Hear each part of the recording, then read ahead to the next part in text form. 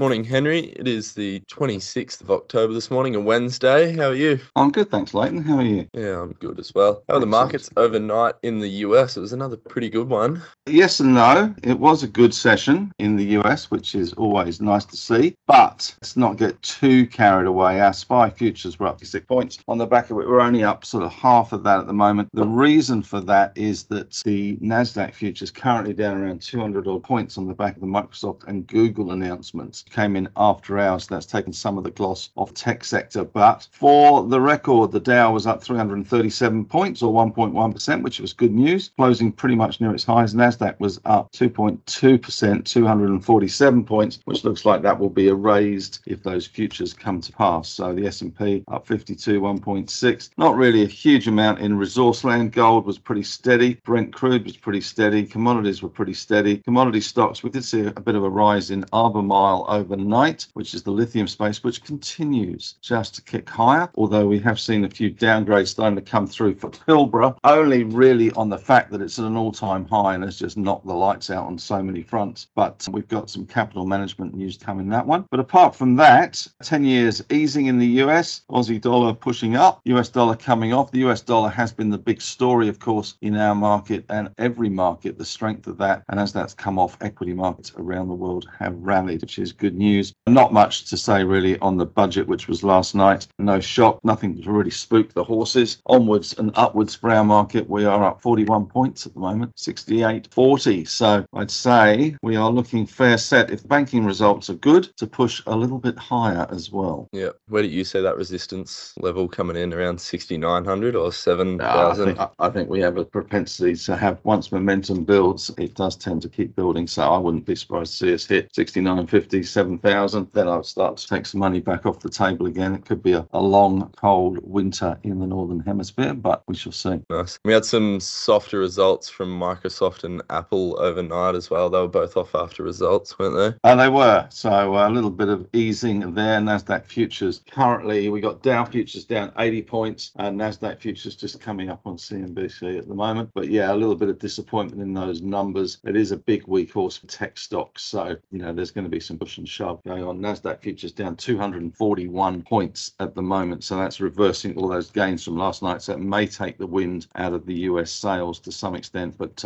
we do have all technology index, our index here up 0.3% currently. CPI at 11.30 as well, Leighton. Yep. So that's going to be the focal point day for us. Yeah, that'll be very interesting to look at it and see if these rate increases are actually starting to have an impact or not. There certainly are. There is a feeling around that maybe inflation has peaked. I've got to say, having paid $26 for a schooner of beer and a gin and tonic at a Justin Hemmer's pub on Sunday, that hurt. Is that up in Sydney? Yeah, $26 for a schooner of beer, $15 for a schooner of Moretti. What? I mean, really, it wasn't gold plated. But anyway, maybe I need a pay rise. I need to get involved with this pay rise thing. Jesus, inflation pushes higher.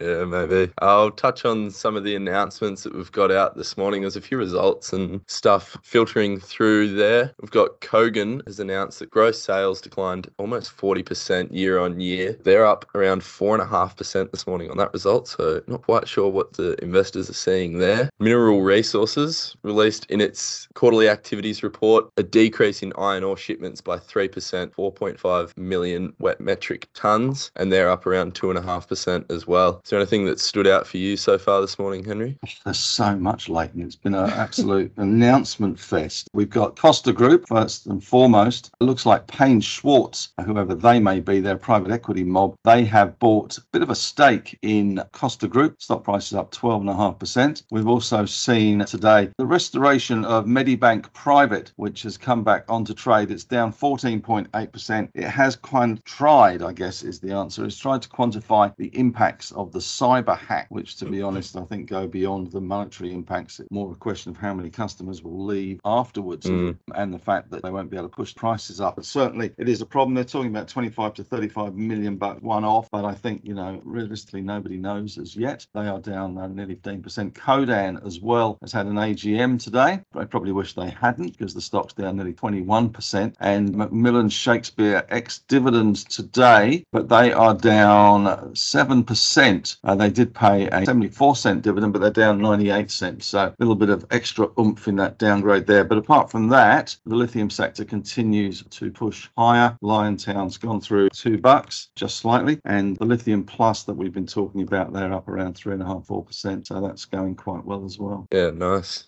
All reasonably good news out this morning. Just on that Macmillan Shakespeare dividend, we hold it in the income portfolio. Yeah, and it was about an 8% gross yield. So with the franking credits in there, it was 105.7 cents. So it's carrying a bit of that franking with it on the way down. Yeah, I don't know if the market values franking credits like they used to, but yeah. Yeah. And what are you talking about today, Henry, in your take? Well, I guess the reaction to the budget, which has got to be a bit of a ho-hum, nothing to spook the horses there, certainly nothing that we didn't know about. Interestingly, the Labour plan to build 1 million affordable homes, I've got to say, that is complete pie in the sky. I don't know where they're going to build them or who they're actually going to get to build them. We've got a massive shortage of labour as it is in the construction industry, so good luck with that one. But apart from that, just talking about the banking sector, it is just a behemoth. It is a giant. The big four collectively make $28 billion. And, you know, despite the fact that we had a Hayne Royal Commission, these guys just trundle along, printing money, $1,080 for every man, woman and child in this country. So it is quite astonishing. It is the bedrock of the market. It is astonishing, you know, how much these make. But when people ask me, you know, which bank should I buy, I always say, well, go with the bank that you bank with, because that way at least you get your own back. You get some of those fees back in terms of dividends. ANZ first cab off the rank tomorrow, of course, with Macquarie with their interim, but let's not worry about them time being. ANZ is kind of the bellwether, I guess, for the sector going forward. They have been one of the ugly ducklings. People will be looking at the NIM, the net interest margin, and we're hoping, or the market's hoping, that has increased. That is the common theory, is that as interest rates go up, that net interest margin does increase as rates on mortgages, etc., go up faster than on deposits. So it'll be interesting to see how that pans out. Also, their commentary on bad debts, and that will set the scene for the other two banks who are reporting. Commonwealth Bank, of course, out of cycle. And just looking at lithium stocks continually, they are still one of the great places to be honest, and it's hard to ignore that sector. It has been massively profitable for the members, so stick with it. Interestingly, there's a French company that is building a €1 billion project in the centre of France to produce lithium hydroxide, and they're going to spend that $1 billion, and it will come on stream in 2028. So it's a long way away, but a few downgrades coming through for Pilbara only because they've just run so hard. But yeah, the market's still looking okay, I have to say, and happy with our strategy. And as I've written in the newsletter in the last couple of days, you just jump on the mechanical bull, you grab the rope, squeeze your thighs, and you hang on. Lovely advice. Yeah. Oh, also interestingly, for those that want to see some of the, or listen to some of the highlights from FinFest, both Marcus's high conviction stock pick and my own high conviction stock pick are out on YouTube, as is our main stage to Ronnie's kind of performance. I think it was, he described it as talking about chickens don't make money. So that's on YouTube as well. So if you're interested in that, have a little look at that as well. Yeah, definitely worth watching. We were watching the Chickens Don't Make Money one this morning in the office. Very entertaining, very good. It was quite fun, wasn't it? Yeah, it was good. I'm not sure what I expected from it, but the setup was definitely different to what I had expected. It was quite a, yes. Yeah, it seemed like a pretty big stage. And it was a big stage. That's why I thought it was like Live Aid. Yeah. I felt like Fat Freddie Mercury coming out there and doing a quick Bohemian Rhapsody. I'll just touch on, because I've done the income investors section today, so I'll just quickly run through that. We outperformed by around 0.6% for the week, and it was good to see a bit of outperformance on the way down and on the way up as the market was falling and then climbing back up. Resources did take a little bit of a hit after we cut some of our BHP holding and picked up a bit of South 32, but we're still happy with that South 32 holding. They've got a fairly diverse mining portfolio, so there should be a bit of resilience there. Yeah, it was interesting yesterday in our broker box. We had brokers upgrading, and I wrote in the afternoon report that we had seen brokers downgrade. One of the reasons for that is that although they still had outperformance on it, they were downgrading a little bit on the future, and some of the brokers that we don't follow in our broker box were downgrading. Yeah, just a smidge. Just a smidge. There was a lot of we're going to keep outperform on it for now, but we note that maybe there's some issues. So yeah, that's one of the reasons why there was a divergence from the broker broker box to what comments that I wrote the afternoon report. Yeah.